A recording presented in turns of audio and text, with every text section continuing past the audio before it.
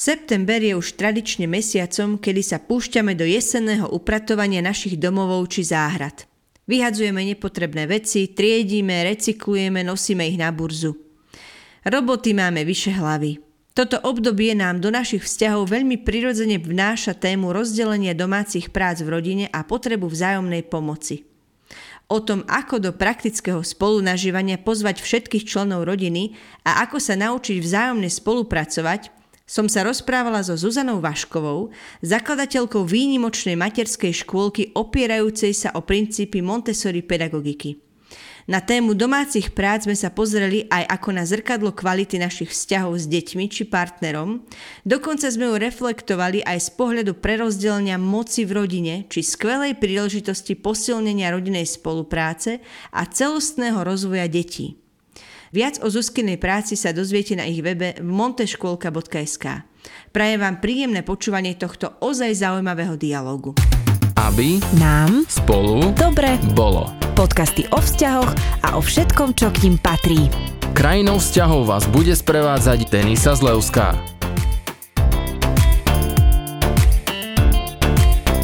Zuzka, ahoj, vítaj u nás vo vzťahováckom podcaste. Som veľmi rada, že si našla čas, aby sme rozprávali na takú každodennú tému. Je to téma domácich prác v rodine. Možno pre niekoho také, že čo, domáce práce ideme rozoberať, ale myslím si, že naozaj toto je téma, o ktorej sa oplatí rozprávať a ktorá zasahuje každého jedného z nás, ktorí fungujeme v rodinách a vo vzťahoch. Ahoj Denny, ďakujem za privítanie. Veľmi sa teším, že sa po rokoch stretávame, takto aj pracovne, lebo máme spolu veľa odžitého. A naozaj je to na prvý pohľad veľmi téma, ktorá ma až tak zaskočila svojou banálnosťou, ale až pri jej príprave som zistila, že to je veľmi hlboká a krásna téma, tak verím, že sa nám podarí o tom pekne porozprávať. No skôr, než sa pustíme teda do takého toho v úvodzovkách, že odborného okolo tejto témy, tak ja trošku posnorím u vás doma, lebo to tak vždy robím s každým hosťom, tak sa chcem teba opýtať, že ako tak nazeráš v rámci takej vašej rodiny na nejaké domáce povinnosti, alebo ako to máte vlastne vy upratané u vás doma? Viem, že máte 4 deti a teda povinnosti je asi celkom dosť, nie? Máte čo robiť? Tak ako to máte doma?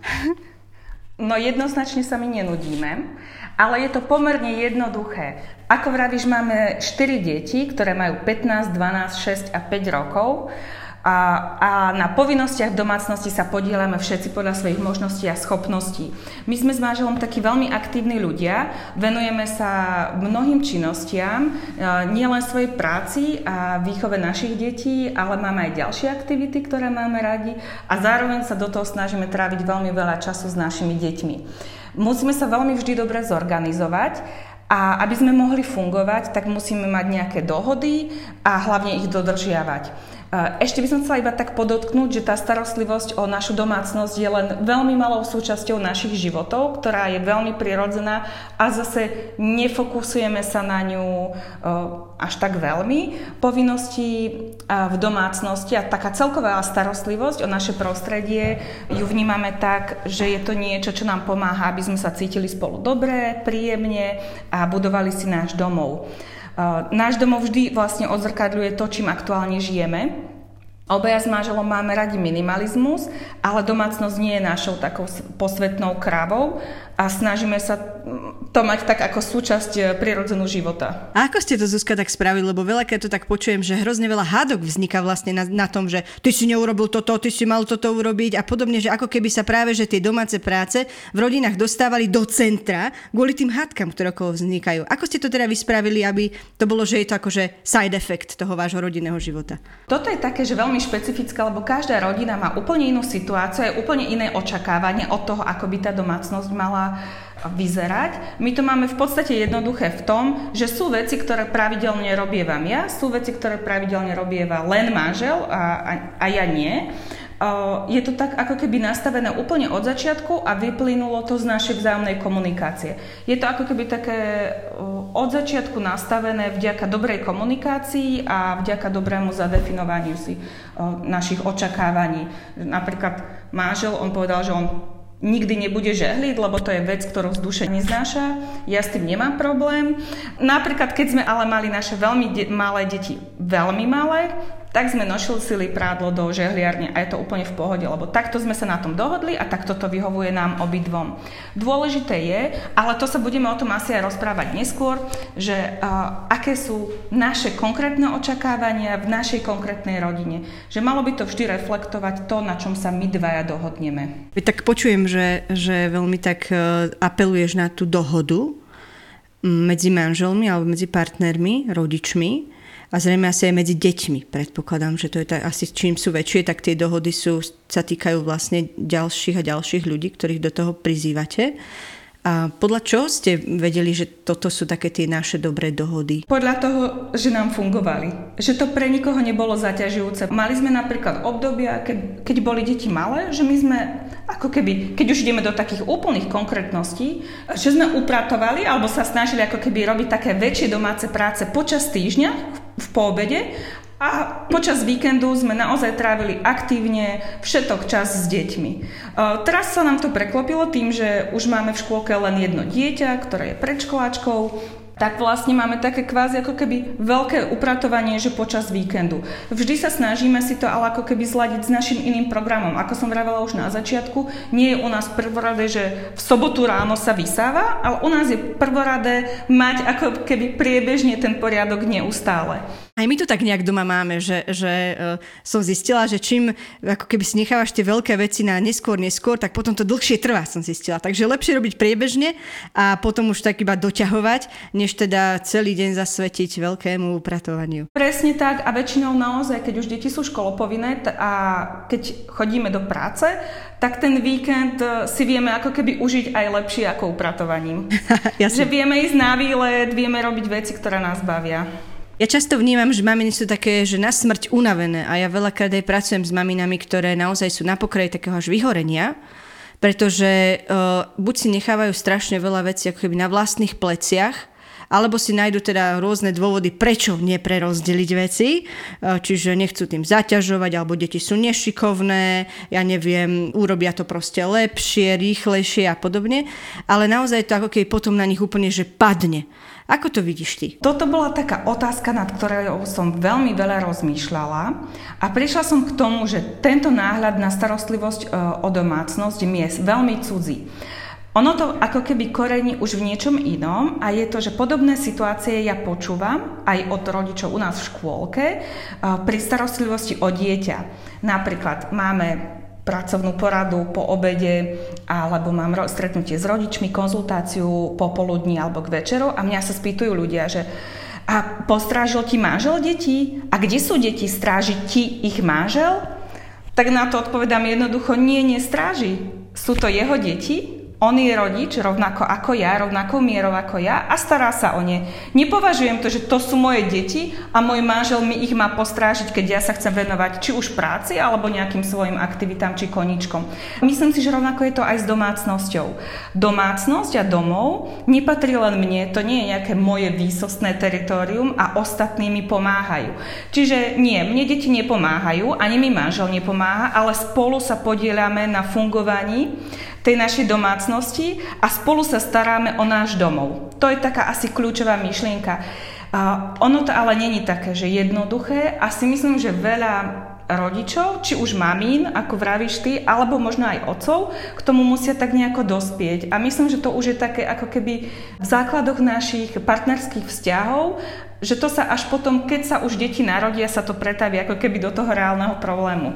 Ale v skutočnosti si myslím, že to je niečo úplne hlbšie. Že tá starostlivosť o domácnosť a domáce práce, že to je len také vyvrcholenie možno nejakých nerovnako nastavených očakávaní. Ja sa často stretávam, Zuzka, s takou vecou, že keď v rodinách je veľmi veľa vecí na tých maminách, snažia sa, povedia si, že dobre, tak idem ja tie moje deti nejako zapojiť do tých domácich prác, aby sme to robili spoločne, tak narazia na jednu prekážku a to je taký nesúlad práve medzi partnermi, o ktorom ty rozprávaš. A vlastne dostávajú sa do situácie, že muž, tento stereotyp ja vidím, tak tento tak podať, že muž leží teda na gauči alebo je unavený z práce, hej, ako keby nie je ochotný zapojiť sa. A deti to vidia. Hej? A deti sa potom tak aj vyhovárajú, že teda prečo oni a ocko nie a prečo ten áno a podobne. A vlastne tenzia sa stupňuje medzi nami. A veľakrát sa to rieši takým tým, že ocko zarába, takže on teda musí oddychovať, lenže blbé je, že maminka chodí do roboty. A nejak sa práve toto sa vlastne začne mlieť v tých našich rodinách. A čo s tým, alebo ako to prelomiť, alebo ako sa k tomu postaviť? Ja keď som nad týmto uvažovala, že toto naozaj častokrát počúvame, aj my v škôlkach, pri konzultáciách s rodičmi, že ako zapojiť deti do domácich prác napríklad, že už naozaj 3 až 6 ročné deti sa dokážu podieľať na tom fungovaní domácnosti. A vtedy som si tak uvedomila, že my vlastne deti najviac vychovávame vtedy, keď kvázi nevychovávame, keď nerobíme žiadne výchovné zásahy, lebo pre mnohých ľudí výchova dieťaťa je to vtedy, keď už riešim konflikt.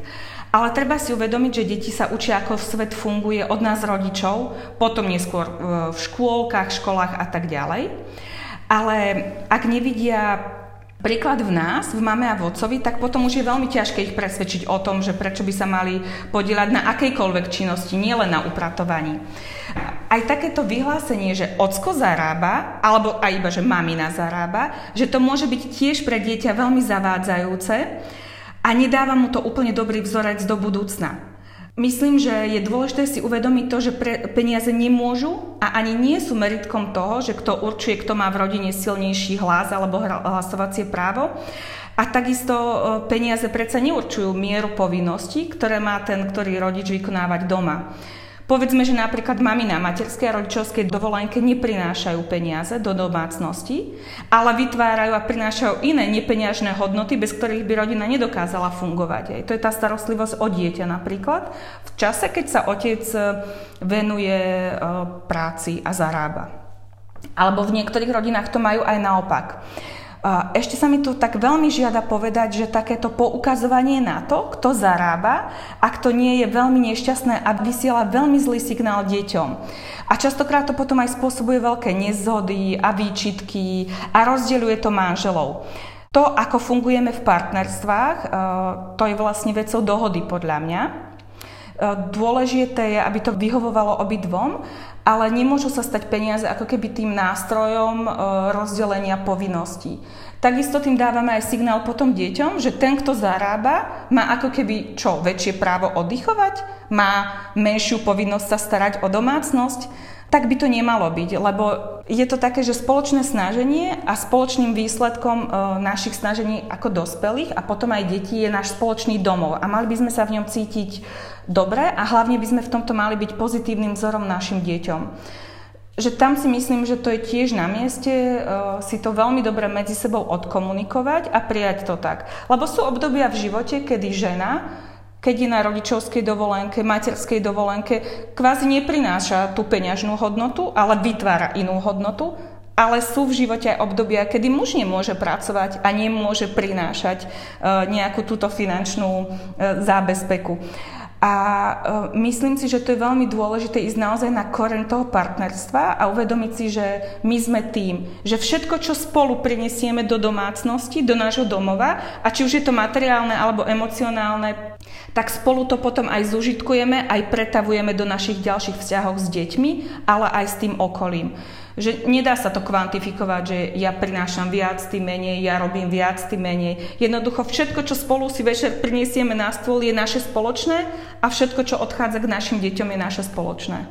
Ja som tak vnímam takú tú tému moci, ako keby, že toho prerozdelenia moci alebo vôbec existencie moci vlastne v tých našich rodinách, že vnímam to tak, že niekedy sa peniaze a zároveň teda aj tá starostlivosť o deti alebo o domácnosť zrazu premieňa na to, že hovoríme, kto je ten mocnejší, silnejší, kto rozhoduje a podobne. Presne tak. A podľa mňa žijeme v 21. storočí. Myslím, že túto tému by sme už mali ako keby zanechať v minulosti.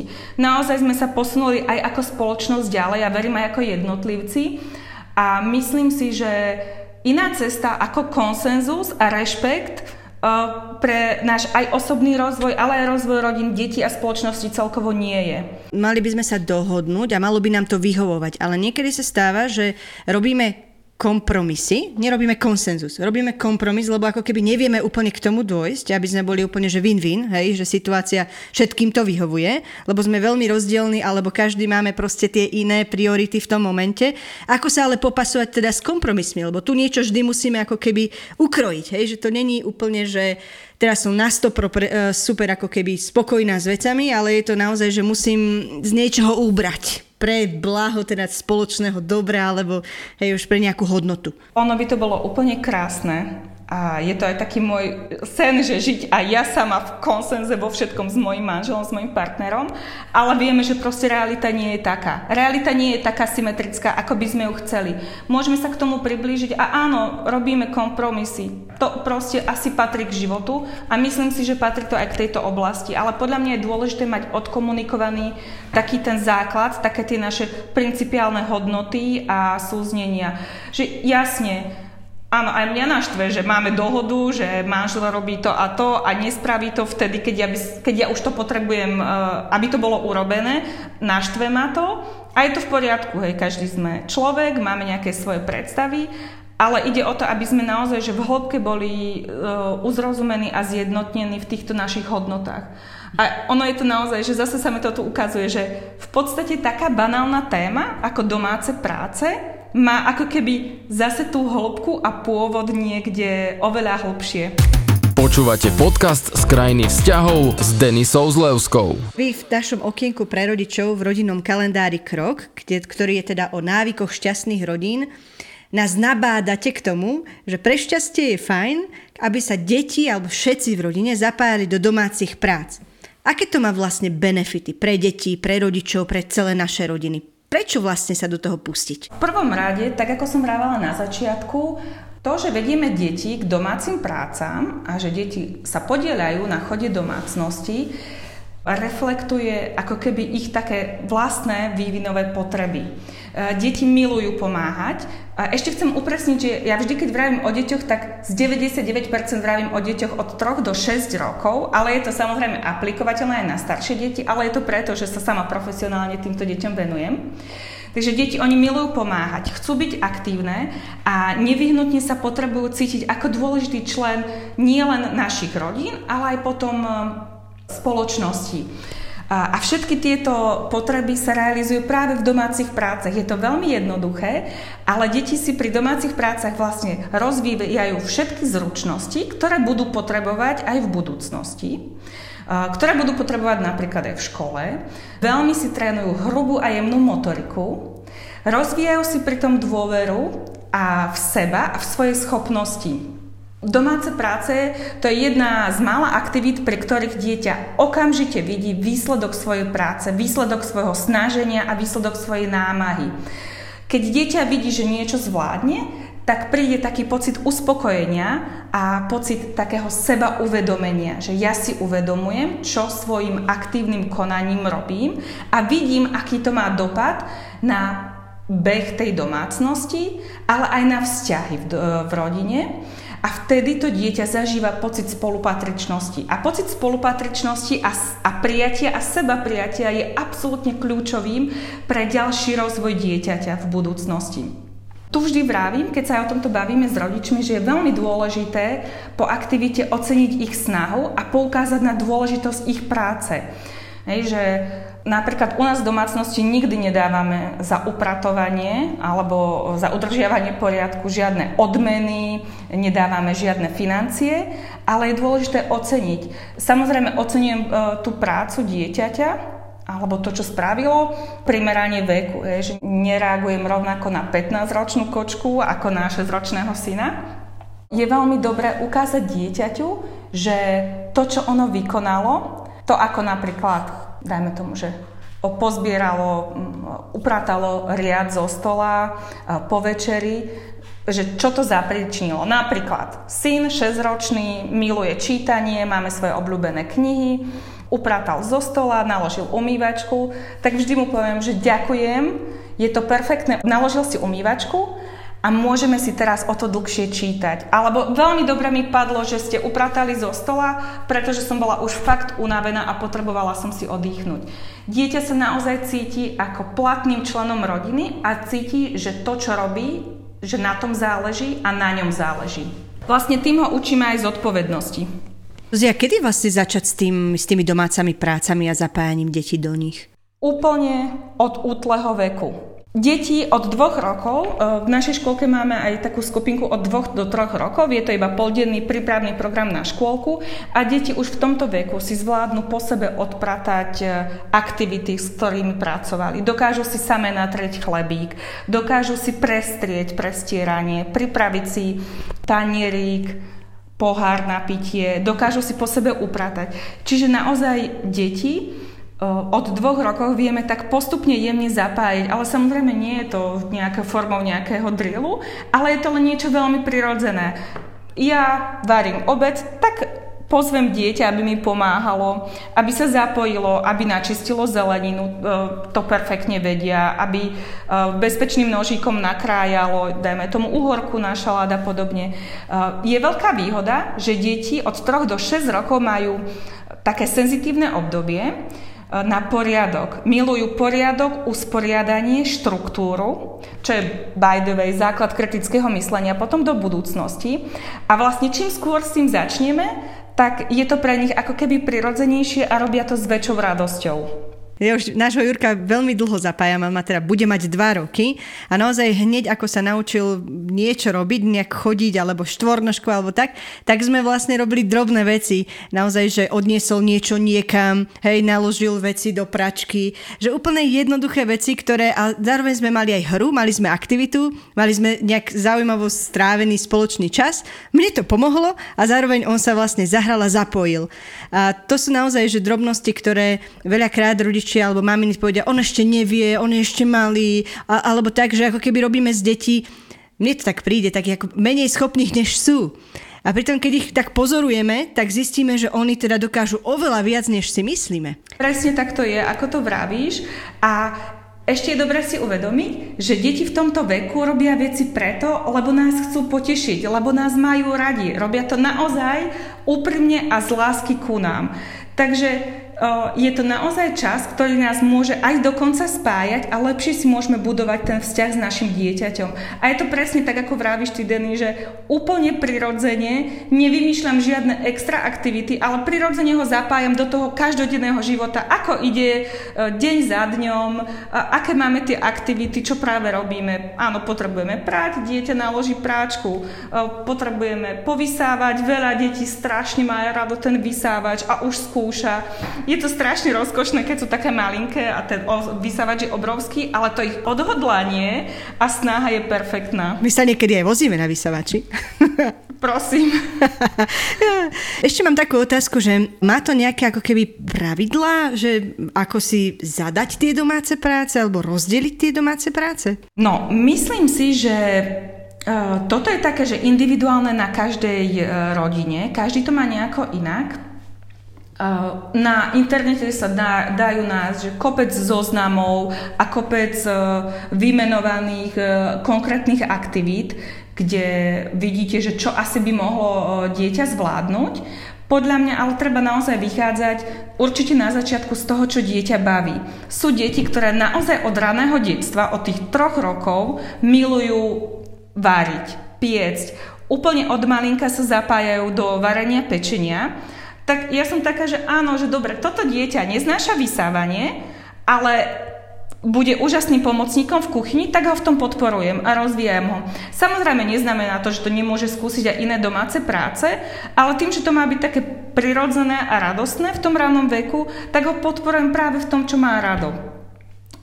Je dobré si ako keby odpozorovať svoje dieťa a naozaj vidieť, sú také senzitívne obdobia, napríklad, že deti veľmi radi pracujú s vodou. No tak to je úplne skvelý čas, ako im dať veci na umývanie, leštenie zrkadiel, starostlivosť o kvietky, starostlivosť o domáceho miláčika. To sú všetko veci, ktoré my vieme cez tú lásku dieťaťa k nejakej aktivite prepojiť do domácich prác. Samozrejme potom so staršími deťmi je to už iné. Oni už chápu, že sú veci, ktoré jednoducho je nutné a potrebné urobiť. A tam je to naozaj zase na takej dobrej komunikácii. A Častokrát sa ma aj ľudia spýtujú, že no dobré, tak ale moje dieťa nepomáhalo, ale už má 9 rokov, tak alebo 10 rokov a už by som chcel, aby mi pomáhalo, ako to spraviť. No, to je taká téma, že ak dieťa na to nie je zvyknuté, tak asi to nepôjde úplne ľahko, ale si myslím, že dobrou komunikáciou a jasnými pravidlami a definovaným jasným očakávaním sa to dá úplne, že na to si opäť zvyknúť. Napríklad dieťa chápe, že je nutné vysávať pravidelne, aby sme mali čisto. Dieťa chápe, že je nutné sa starať o rastliny. Dieťa chápe, že je nutné chodiť so psom von. Tak jednoducho, tak tomuto treba vysvetliť, tak tomuto treba komunikovať. Najlepšie je čo najkonkrétnejšie si zadefinovať, že čo očakávam. Že také zadanie, že očakávam, že zmieš podlahu u puberťáka. No tak to vám garantujem, že to nebude podľa rodičovských predstav, ale treba to naozaj povedať, že čakám, že vtedy urobíš to a to, urobíš tak a tak. Ideálne je, keď to dieťaťu vieme ukázať. Takže čo najkonkrétnejšie, čo najjednoduchšie a potom jednoducho trvať na tom, na čom sme sa dohodli. Toto je taký kameň úrazu, Zuzka, lebo veľakrát je to o tom, že puberťáci to nespravia, povedia si, že neskôr, keď dohrám hru, keď neviem čo, a teda už prešli 3-4 hodiny a veci teda stále sú v tom, ako boli.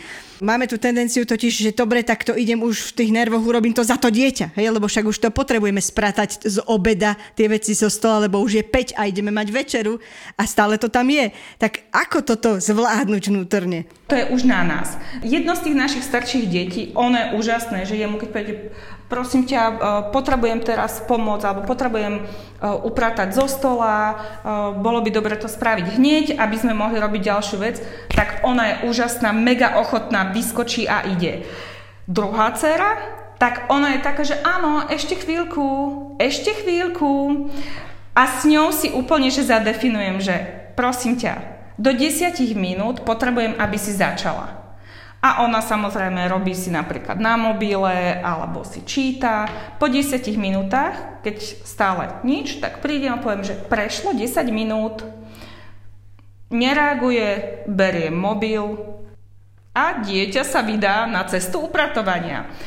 Podľa mňa úplne najhoršie je dať dieťaťu, a je jedno aký má vek, dať dieťaťu kľúč, že pripomínam, už treba upratať, poď povysávať o 10 minút.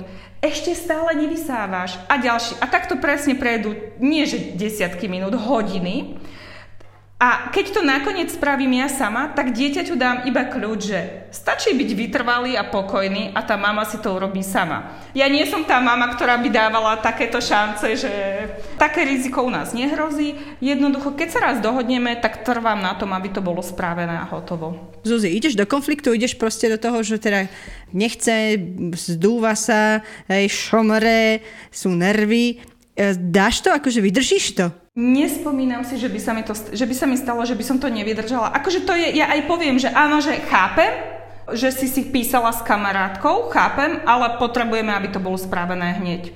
Že podľa mňa najdôležitejšie, čo sa týka puberťákov, je ako keby nebrať si veci osobne.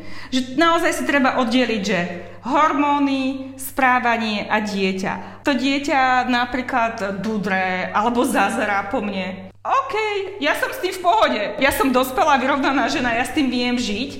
Ja viem, že je to v princípe dobré dieťa, má takéto prejavy. Ak to prekračuje nejakú hranicu slušnosti, ktorú už ja považujem za neakceptovateľnú, tak vtedy dieťa napomeniem. Častokrát prichádza presne takéto urazenie, odídenie do izby, ale vždy sa potom vrátim k tomu a rozdiskutujeme to a niekedy neprídeme k tomu istému záveru, akoby, že každý aj tak odchádzame s rôznym názorom, ale je to v poriadku, lebo takto je aj v reálnom živote s reálnymi dospelými ľuďmi, že nie vždy nájdeme presne ten konsenzus, ale napriek tomu sme tu pre seba, máme sa radi a vieme spolu vychádzať. Počúvate podcast z krajiny vzťahov s Denisou Zlevskou. Vy máte spolu s manželom takú škôlku v Bratislave, ktorá je postavená teda na pedagogike Márie Montessori. A ja som tak trošku googlila, hľadala, že aké to vlastne je, aké sú tie princípy a tam som našla taký zoznam, že podľa takých jednotlivých vekových kategórií, čo sú deti vlastne schopné urobiť. A veľmi sa mi to páčilo, prišlo mi to veľmi rukolapné a fakt to tak je. Keď som si to prerátala na tie deti, na vekové kategórie, som povedala, presne toto už naozaj dokážu, vôbec to nemusíme robiť za nich, ale dať im tú šancu urobiť to, aby boli teda úspešní a boli takí tí spolupracujúci s nami. Ja tak napadlo, že ťa spýtam tú otázku, že vlastne ako o tomto uvažovala Mária Montessori? Opäť ako na začiatku, že tak banálne a jednoduché veci, ako sú domáce práce, vlastne pramenia v niečom oveľa hlbšom a až úžasnom, by som povedala. Mária Montessori, ona bola veľmi pokroková žena. Bola to prvá žena lekárka v Európe a bola veľkou takou vizionárkou. A v deťoch videla obrovský potenciál a za cestu k jeho rozvinutiu považovala nielen rešpektujúcu výchovu, ale práve pripravenosť prostredia a dospelých, ktorí deti sprevádzajú. Vychádzala z toho, že na to, aby sa dieťa mohlo dobre rozvinúť, ako keby takým finálnym cieľom bolo rozvinuté dieťa, aktívny občan, ktorý dokáže pracovať na spoločnom dobre a spoločnom mieri. A vedela to, že to sa človek nestane v 18 zo dňa na deň. Udrú 18. narodeniny a už som aktívnym občanom, ktorý má svoj vlastný názor, ide voliť a vieme sa na ho spoľahnúť a vidí progres spoločnosti a pomáha slabším a zároveň sa sám seba vyvíja. My toto všetko chceme od našich mladých a veľmi ich kritizujeme, že takí nie sú, ale ona práve videla, že to začína už v rodine, že to začína tou samotnou výchovou a videla, že ako keby nevyhnutnou súčasťou toho procesu je vlastne aj tá výchova ako keby v škôlke a v školách. Ona tým, že videla deti ako aktívnych členov spoločnosti, tak ona ako keby to bola taká vízia, ku ktorej ona tie deti viedla. Deti teda vychovávame k tomu, už tým, že ich zapájame od raného detstva do všetkého, čo sa deje okolo nich. Pozor, neznamená to, že deti sú tými, ktorí rozhodujú o veciach. Samozrejme, sú veci, ktoré oni môžu rozhodnúť, ale vždy ako keby my ako rodičia a vychovávateľia rozhodujeme vtedy, keď už dieťa nedokáže niesť zodpovednosť za svoje rozhodnutia. A domáce práce sú absolútne skvelým nástrojom, ako vidieť tie svoje pozitívne výsledky svojho snaženia a svojej námahy a priamy dopad toho, čo robím na svoje okolie. Čiže ja si myslím, že z toho, čo mám načítané z diel Márie Montessori, toto bolo ako keby takým pravým cieľom, že prečo zapájať dieťa do domácich prác. Lebo tým, že robím domáce práce, starám sa o svoje okolie, tým, že robím domáce práce, podielam sa na chode niečoho, čo ma presahuje, čo je niečo väčšie a budujem niečo, čo sa netýka len mňa, čo nie je len pre moje vlastné dobro. Čiže tam to už začína v rodine a dieťa získava taký pocit užitočnosti a kompetencie, vidí, že záleží na tom, čo robí a vidí, že to má dopad na okolie. A myslím si, že tento pocit, túto normu, ktorú si ono zažije a načíta v tom ranom veku do 6 rokov, vlastne ona vytrvá ešte veľmi dlho. Lebo ten vek do 6 rokov je absolútne formujúci pre celý ďalší život toho dieťaťa. Ja by som sa, Zuzi, s tebou ešte chcela zastaviť pri takých 3 fenoménoch, ktoré ja vnímam v súvislosti s domácimi prácami. Prvým fenoménom je to, že často zhnusíme deťom domáce práce tým, že ich používame ako trest. Ak dostal si takúto zlú známku, takže ideš teraz kosiť. Hej? A budeš kosiť ďalšie 3 mesiace. A podobne, že naozaj ako keby z tých domácich prác sa stane výchovný prostriedok v úvodzovkách. Tie deti skutočne už ich nenávidia. Inak to ani neviem povedať. Skutočne je tam až úplne, že apatia, nenávisť. Proste čosi, čo im skôr zrkadlí, že ty si zlyhal a preto toto musíš robiť. Si ten posledný. Toto bola naozaj aj jedna taká vec, keď som nad tým rozmýšľala, že to je niečo, čo už som myslela, že je dávno prekonané. Že už snáď sa to nepoužíva, ale vidím tým, ako aj mne rastú deti a máme známych s deťmi v rovnakom veku, že domáce práce sa používajú ako trest, ale podľa mňa tresty, citové vydierania, kritizovanie, prehnané chválenie, to je niečo, čo nepatrí do výchovy a hlavne nepatrí to ani do zdravých vzťahov. Výsledkom domácich prác je mať pekný domov, mať pekné prostredie, kde sa všetci dobre cítime. Ako keby nemôžeme sa dostať k pozitívnemu výsledku nejakými negatívnymi nástrojmi. Takto sa mi to teda osvedčilo aj v škôlke, aj doma. A myslím si, že to dieťa nielenže znechutí, ale potom bude odmietať robiť ako keby veci, ktoré by jednak zvládlo oveľa ľahšie samé. Ale čo je oveľa horšie, je, že to akoby narúša takú tú bezpečnú väzbu s rodičom a narúša to ten vzťah. Že môjim záujmom ako matky nie je moja priorita, aby sme mali vyglancované každý deň, ale moja priorita je mať dobrý a bezpečný vzťah s mojim dieťaťom. A kľudne na to použijeme aj takú vec, ako sú domáce práce. Čiže zase trestanie, citové vydieranie, to sú všetko podľa mňa veľmi zlé nástroje na to, aby sme dosiahli nejaké pozitívne veci. No presne, druhá vec, s ktorou sa ja stretám, je to, že urob to kvôli mne, ak máš mamičku rád, tak určite mi pomôžeš s týmto, hej, a podobne, že naozaj, že ide to až do takého citového vydierania, ktoré skutočne nemá priestor, alebo nemali by sme ho používať ako nástroj výchovný alebo budujúci vzťahy, pretože je to niečo, čo nás dostáva do úzkých, pretože aj ťa mám rád, ale mám aj iný názor. Tak teraz čo mám spraviť? To je obrovský vnútorný rozpor. Presne tak. A vlastne z tohto rozporu potom ako keby pramenia ďalšie problémy. Už naozaj vo veciach, na ktorých skutočne záleží. Lebo domáce práce, a hlavne myslím si, že vedia to rodičia, ktorí už majú odrastenejšie deti, tak vedia, že naozaj domáce práce to je len ako keby jedna kvapka v mori, jedna drobná vec, lenže z ktorej môže prameniť akoby oveľa vážnejšie veci. Pri tých domácich prácach a hlavne pri tom ako keby nastolení fungovania, spolupráce s deťmi, my si vieme nacvičiť aj my ako rodičia mnoho takých zručností, či už komunikačných, nastavíme s deťmi dohody, naplánujeme si veci. A ako keby keď toto nedokážeme už pri takejto jednoduchej téme, tak je veľmi málo pravdepodobné, že by sme to dokázali pri reálnych problémoch, ktoré prichádzajú s tým vyšším vekom dieťaťa. Pretože dieťa je konfrontované tou vonkajšou spoločnosťou, na ktorú už my nemáme dosah. A ak sme takéto nejaké zručnosti si a spôsoby a zvyky nevybudovali v tom ranom detstve, tak už ťažko to budeme nachádzať v tej puberte. Zuzka, keď sa opýtam ešte, už viackrát tu zaznelo v našom rozhovore slovo spolupráca. Čo to je? Ako si to predstaviť? Alebo ako to definovať možno do takého konkrétnejšieho momentu? Pre mňa spolupráca s dieťaťom je taká otvorená pôda, kde sa my spolu nachádzame. Je to niečo, kde my si budujeme náš vzťah a kde si budujeme dôveru jeden v druhého.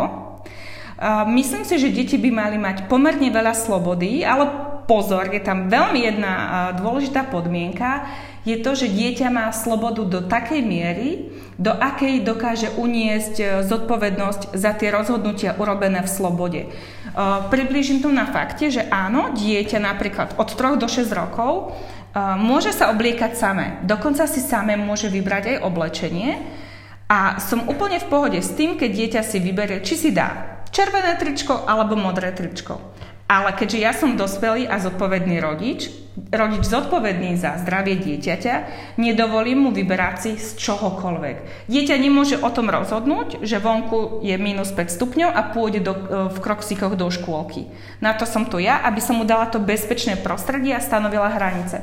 Takže myslím si, že spolupráca je presne o tomto, že ja ako rodič vytvorím bezpečné prostredie s jasnými a pevnými hranicami, ale s veľkou láskou a pochopením a spoločne nachádzame ako keby ten priestor a možnosti, ako sa dopracovať k pozitívnemu výsledku.